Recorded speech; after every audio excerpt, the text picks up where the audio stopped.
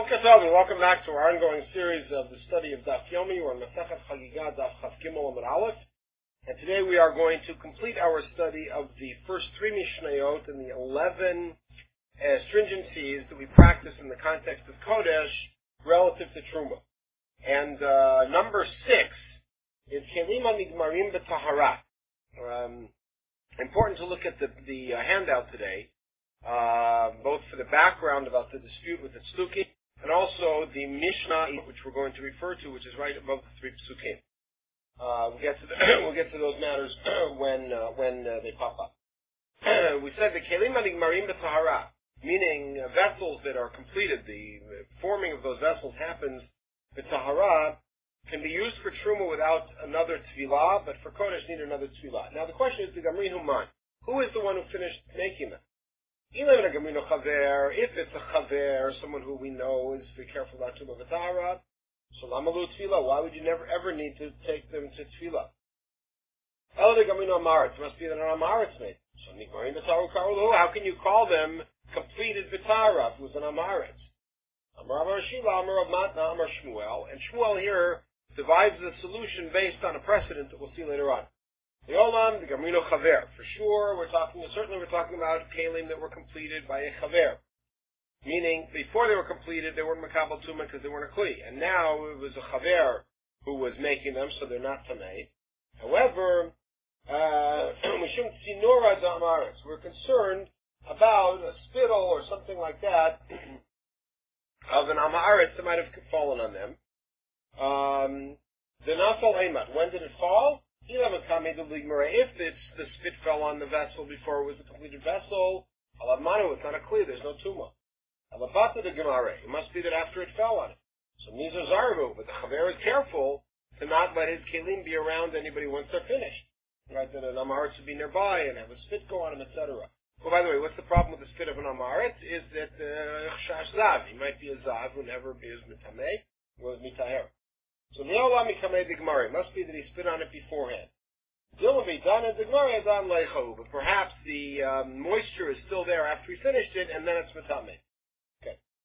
Now, we notice that we only need Tefillah. In other words, that Kli has to go to the mikvah. Tefillah in Harav Shemesh Lo, but the Kli can be used immediately afterwards for Kodesh, and we don't say it has to wait until nightfall, which is normally the case with a person or a Kli that has to go to the mikvah. We need Harav Shemesh. We don't need that here. So we suggest that our Mishnah does not work in accordance with Rabbi Eliezer. Why? Because we have a parallel case as follows. None. The Mishnah in Parak, let's say you have a tube that is a rough tube, and you want to cut it in order to use it to keep the water, or to use as a conduit for the water for the paraduma. So until it was cut, it wasn't a kli. Rabbi Eliezer Omer yitbol miyad. So as soon as you cut it, you have to put it in the mikvah. Rishon Omer yitameh v'chakach yitbol. So first be matame and then take it to the mikvah. Now, why do we have to do that? We'll see why Rabbi Yeshua would suggest being matame in a second. So we ask the question there: who is it who cut the tube? If it's a chaver, why would anybody need a tefillah? Well, after all, he's careful about keeping it b'tahara. It must be an amaretz cut it. Maybe he falls. So why would Rabbi Yeshua say first thing matame it? If an amaretz cut it, you have to assume it's tameh and you have to be mafilah. That's tameh v'kai. What did Shmuel say? It must be that a chaver cut it, and it's because of the spittle of an amaretz who was around. When did it fall? If it's before he cut it, Alavmana wasn't a kli. Galabata de chatacha must be after he cut it. That means the chaver is careful. Oh, the only coming to the istacha with that before he cut it. Dilma be'idana de chatacha dayin lechayim. Maybe the moisture is still there after he cut it. In other words, the concern that Rabbi Eliezer and Yeshua share, which is why this thing has to go into the mikvah, is that the spittle might have fallen on the kli before it was cut, when the chaver is not being careful. Then after he cut it, it's still there. Good, just like our case, and that's the precedent. Now, here's the preface necessary, which I put on top of the page. One of the biggest machlokot that existed in times of Bayit Sheni was about the Kohen involved in the paraduma. according to the Tzdukim, they maintain that it has to be somebody who is fully tahor. We maintain that it is somebody who's a tzvul yom, meaning it's somebody who could be tamei, and he's already gone to the mikvah on the last day of his tumah. That day you could still perform the paraduma. And as a result, in order to discount their position, we intentionally took the Kohen who was going to do it and were matamei him, and then sent him to the mikvah, and that day he did it as a tzvul yom. So we would have him touch a dead sheretz or something like that, tumah to erev, and go to the mikvah, and then that day, later after he'd gone to the mikvah, he would do the paraduma. So here's the problem. We always want to make sure that we are vocally and deliberately and intentionally and clearly discounting the tzduki position. And so here's how it works. I understand Rabbi Yeshua's position, who says, be matame the kli, and then put it in the mikvah. That will show the tzdukim, because we're taking the kli and we're dafka being matame it, and putting the mikvah and saying, aha, you see, we can use it right now, without hair of shemesh. The Kohen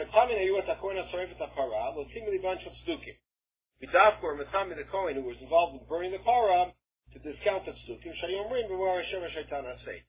The tzdukim said it had to be done with somebody who would have already had nightfall after his mikvah. So it's fully tahor.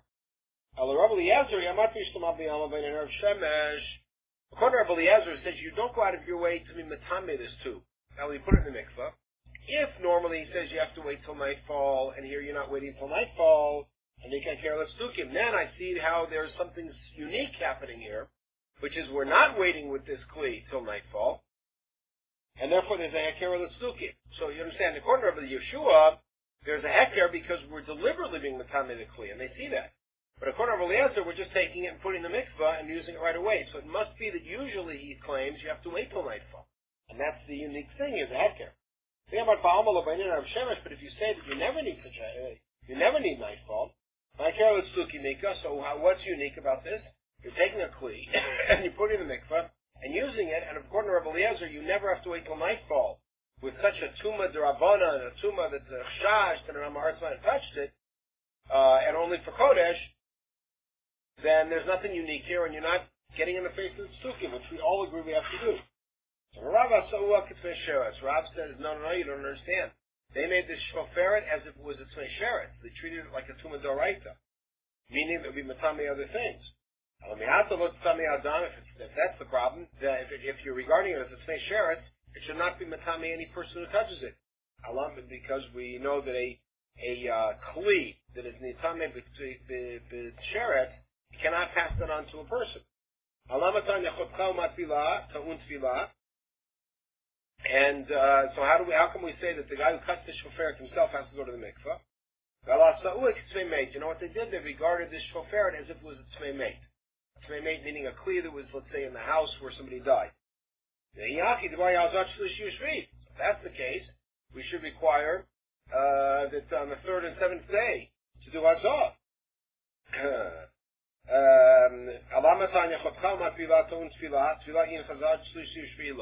How come the Brisa said the guy who cuts it just has to go to the mikvah, not shlishi and shvi and hazah and everything else? Here's what they did. They made this shoferet considered as if it was a tmei meit. In other words, as if this thing had been touched by a meit or been in the ohel or whatever. But on the seventh day, meaning as if it had already had hazah the third and seventh day, and now we put it in the mikvah, and normally we would wait for nightfall, and it's treated like a kli that's tamei b'tumat meit, the tamei others and everything else. But after we put it into the mikvah, we already use it for the para, and that's the heker l'tzukim. Good. But you're telling me that we took a kli and we made up a new category called automatically seventh day post hazah, and here we have a brayta that says they never made any new categories or innovations for paraduma. So it sounds like they did make a new category. You know what it means to make a new category? It's like we have Tumat Moshav in the first pasuk, we have Shev al Akli. So that means that things that if people normally sit on are Tamei Tumat Moshav, the Zav sits on. Right? So that means they never said that a shovel is Tamei Tumat Shiv, Tumat Yeshiva, Tumat Moshav. I might think if you turned over a basket and sat on it, you're tummy. That's why it says somebody who sits on a kli that a person sits on. Yitzma, Mishri Yuchad Yeshiva, only kelim that are used specifically for sitting. As opposed to this, like a basket, or like a shovel or something else, which you have to pick up to use. In other words, as opposed to a chair that sits there and that's its job. So in other words, what did they not innovate? When the Breita says they never innovated anything, they didn't make up a whole new category saying, we're going to apply Tumat Moshav to things you don't sit on. That they didn't say. But to take a pre-existing category like Tumat Shiva and say we're going to apply it to this Kli and we're going to have it enter on Yom HaShvi, that's not considered an innovation, rather an application, and that's fine. Good. Ma'ala number 7. The Kli, for Kodesh, anything that's in a Kli becomes Tameh, all the things in the Kli. Kli joins them together, and not for Truma. Where did this come from? So Rabbi Chanin is going to claim that it's the Oraita. Now, Hafachat, this is a verse that is in the context of the gifts of the Nisim, which means all the things are a Kodesh. So that's why we would only apply it to Kodesh. It says Kafachat, one spoon that has this amount of Ktoret in it, etc. Kaf achat, meaning everything in the spoon is considered one. So in other words, something that's in one part of the spoon gets touched, they're all considered one. So that's very nice, except for the following problem. Meiti Rav Kahana, let's take a look at the Mishnah that's on top of the page. The Mishnah from Eidio. It's really not the whole Mishnah. I cut out the first line because it was not Minyanenu. And Rabbi Shimon Matera gave testimony that Ephra Chatat, that a Tameh touched part of it, the whole thing is Tameh. Rabbi Akiva added on to that Solet and Ktoret and Levona, the frankincense, the Gechalim, the coals, that a Tzvul Yom touched some of them, all of them are Pasul. So now, and this is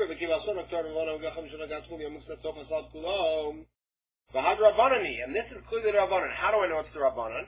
Because he's adding on to Shimon B'Teira talking about Ephra Chatat. Ephra Chatat cannot be D'Oraita in this context, because Ephra Chatat is not Kodesh Mizbeach. It doesn't go on the Mizbeach. And the Pasuk Kafachat is talking only about Kodesh Mizbeach. So therefore, Shimon B'Teira's testimony has to be about a rabbinic level of distance, that if a Tameh touches part of the Afer, the whole Afer is Tameh, and Rabbi Akiva extended that now to these other things. So therefore it seems to be D'Rabbanan. Right?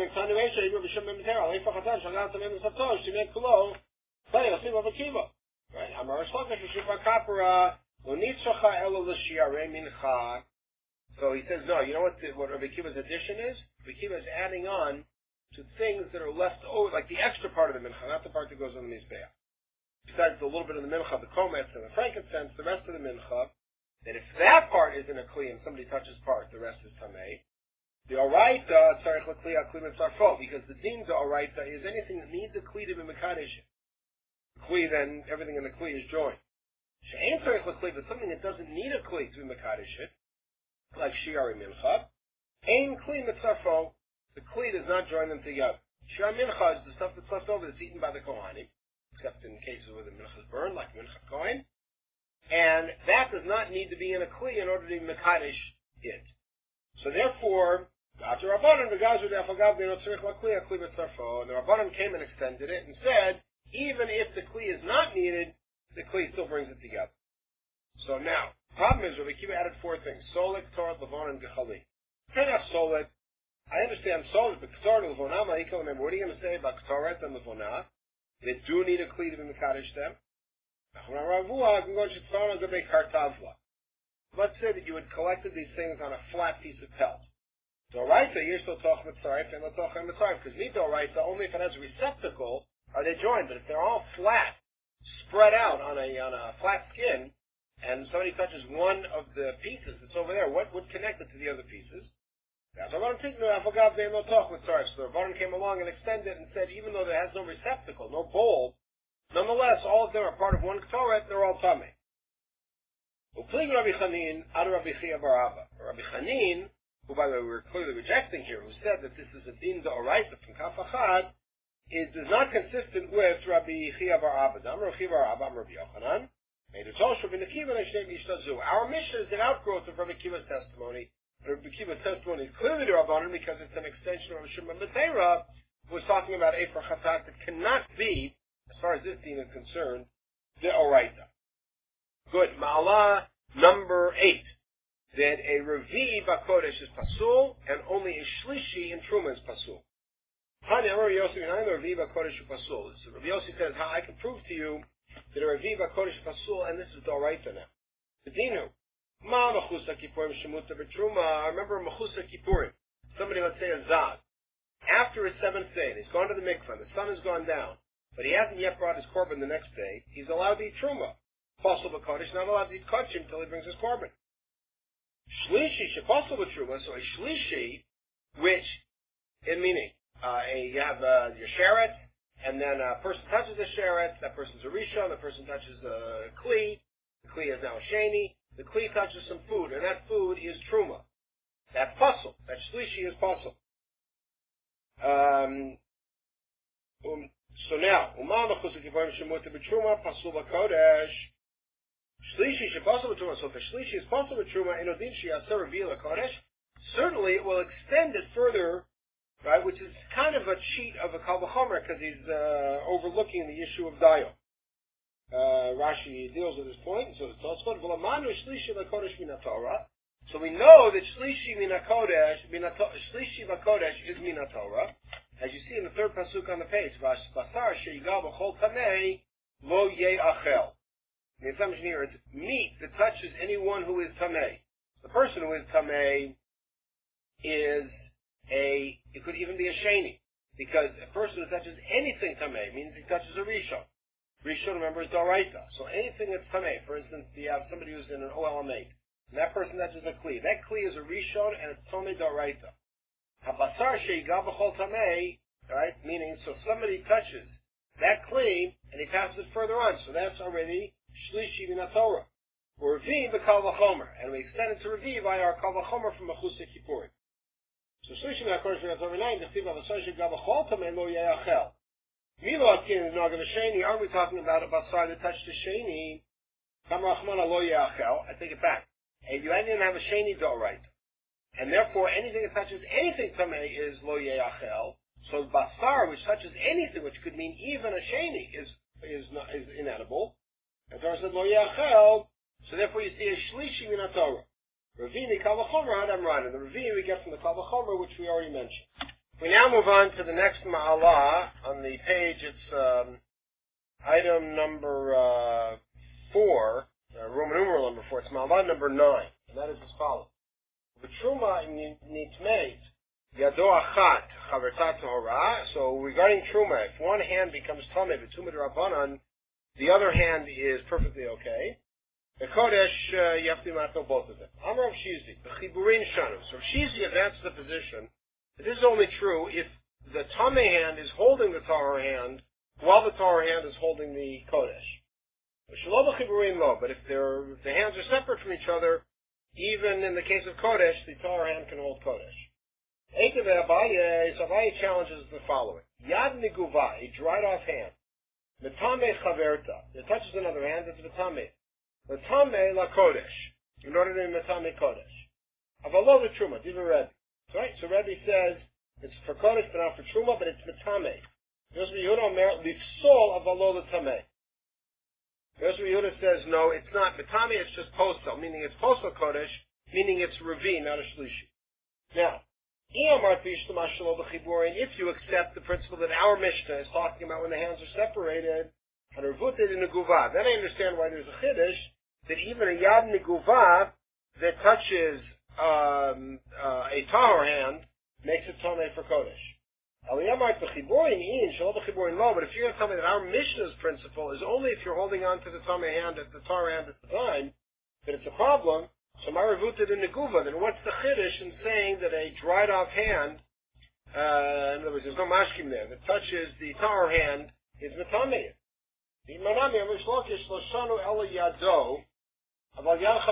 Basically, the principle works as follows. Do we understand that the issue of the Tomei hand affecting the Tahor hand is a Ma'ala B'Kodesh or a Gzeira? In other words, is it because of a real concern that you might really directly touch the Kodesh? Or is it just an extra legal piece in order to make in order to make Kodesh more enhanced. So Rav Shizia says it's only the Chibur, and says clearly just a Gzeira, that you're afraid you're directly going to touch the Kodesh. So if you're touching your hand while your hand has Kodesh, you could easily touch the Kodesh. So we disprove it by saying, take a look at this. Rav Shlokish said, Lo shanu ela yado, aval yad chavero lo. He says the only problem is when it's your own hand, but your friend's hand doesn't affect it. Yochanan mar achad yado v'achad yado v'yad chavero. Right? So Rav Yochanan says it doesn't matter. Which means if we accept Rav Yochanan's position, that it's not about a gzeira that you might touch the tumah, because your friend's hand is not in that group, it's just a ma'ala. But he says, and by the way, I don't take it as far as you, which is mitameh, but it's lifsol. Now, in the Tani Seifa, shayad mitameh chaverto la kodesh v'lo la truma. Quoted from our Mishnah that says that one hand is mitameh another for kodesh, but not for truma. Good. Hatu lamali. So why did I have to mention that? When we learned the Mishnah a couple of days ago, we saw that that comment was the only doubled comment in the Mishnah. It said, Yad, when you have one hand that's Tameh, you can't touch Kodshim with the other hand, but you may touch Truma, and we had an explanation. Shayad metameh chaverto lakodesh v'lo truma. Why add that? El lav shvamin alatu yad chavero. Yochanan said it's there to include even if your friend's hand. The Rav Shlokish had Darbe. Rav Shlokish himself admitted the point. Ravi Amar Shlokish, chad yado v'chad yad chavero. V'otayel b'sol v'lo l'tamei. Rav Shlokish repeated exactly what Yochanan said, which is it doesn't matter if it's your hand or the other fellow's hand, which means the concern here is not one of Gzeira, that you might come and touch the Kodesh, but rather it's a ma'al of a Kodesh. B'sol v'lo l'tamei tanoi, this issue that it's only postal, not metamei, is tanoi. It's a machloket tanaim. Design. Call a posel b'truma matami yadayim liyot shniyot. Anything that could be posel b'truma, like food that's a sheni. Matami yadayim or clay that's a sheni. Matami yadayim liyot shniyot. If the yadayim touch it, those yadayim become shniyot. The yad matami chaverta v'rishua. Right, and one hand can be matami the other. Chacham omin yadayim shniyot ein ben sheni also sheni b'chulin. The Rabbanan disagreed and said that hands are always a sheni, and therefore they can't make another sheni. So my law, sheni udalo avid, shlishi avid. So doesn't it mean that Rabbanan say it could make a shlishi, which means that they say it is postal chavero. So in Rishua it says matame. No, so lo sheni avid lo shlishi. Maybe Chacham say it doesn't make anything. There's one matame hand doesn't make it. So we don't have a machloket tanaim here, but rather the high kani tanoi. You're right. We do have a machloket tanaim that expresses the notion if the tummy hand touches the Torah hand, is the Torah hand postel or metame? We just saw this machloket. Rebbe said that a dried off hand, which is tame, touches another hand, it's metame lakodesh.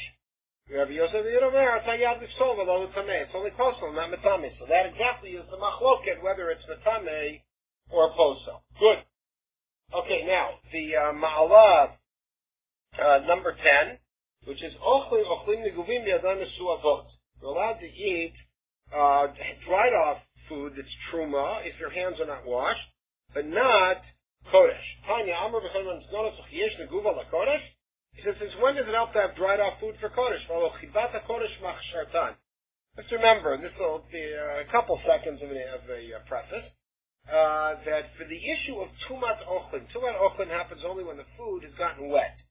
That wetness has to be something that happened intentionally. Ki yutan, ki yite. It has to be something that happened intentionally, or at least it's something that you were happy with. So if you had stuff you were drying out on the roof and it rained on them, you're not happy about it. Somebody spilled water on it. But if it happened and you say, oh, I'm glad it got washed off, then that makes it mukhshal atuma. So the fact is, chiba kodesh, the fact there's so much adoration for the kodesh, that chiba is machshared even without water. So there is no such thing as dried off kodesh food. There is physically dried off, but not halachically. And we're talking about a case where you didn't touch it, meaning your friend stuck it into your mouth. Or you used yourself some sort of a tool that doesn't have a big keyboard or something. It's not itself metame, like a flat plate. Or I says pshutei klei. And you decided to eat some chulin with them. A kodesh gazur barabana. So in the case of kodesh, there goes there because of the concern that you will, you're going to reach into your mouth to touch this chulin you have in there, and you'll touch the kodesh. All right, with truma lo goes around. They didn't make such a gzera for truma. Good. And the last of the ma'alot was ha'onein v'mechusar kippurim. That's what he said. That an onein, somebody who's not allowed to eat kodshim today because somebody of his relatives died, even though he wasn't at the funeral, he didn't touch the maid. And mechusar kippurim, zav metzor yoledet, after the period is over and they bring the korban, they still have to do another tefillah for kodesh but not for truma. My tama came and done ha'id navo asiri tzrichinu rabbanon letefillah. Since until now they were not allowed to eat kodshim, so it's sort of as a transition marker that now they're allowed to eat kodshim, you have to do tefillah. And here, if you think about it, it's not really a ma'alav kodshim over truma, because the fact is they were allowed to eat truma last night after they went to the mikveh and the sun went down. So there'd be no reason for them to have another tefillah for truma. Here, on the other hand, they were asur b'kodshim until this point. Now that they're mutter, there's a transitional point of tefillah. So we have finally concluded our analysis of the 11 ma'alot of kodesh over truma. We saw parenthetically, just a bit of a summary, that they break down into several types of categories, including things that are clearly exera to keep us away from the possibility of Mitamias HaKodesh, like one hand holding Kodesh, the other hand holding Tumat Midras, etc., or the issue of Chatzitza, of the tied garment. Some of them are clearly just a Ma'al of HaKodesh in order to keep a greater distance away. And some of them may even have their roots in the Torah, such as the Havering Revi B'Kodesh, of course, of Chanin, also the issue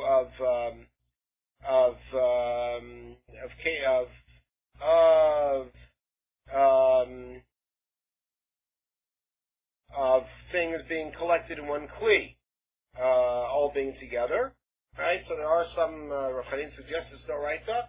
Rav Yossi, you suggested that the fact that a basar or shlishi is tamei as in Kodesh is Doraita. So we saw this collection of different concerns that together made the 11 Ma'alot of Kodesh over Truma. Yif Hashem, in the next podcast, we're going to study a relatively short piece, which is the next Mishnah, Mishnah Daled, which will discuss a Ma'ala of Truma over Kodesh. But it's really because of a Ma'ala of Kodesh over Truma.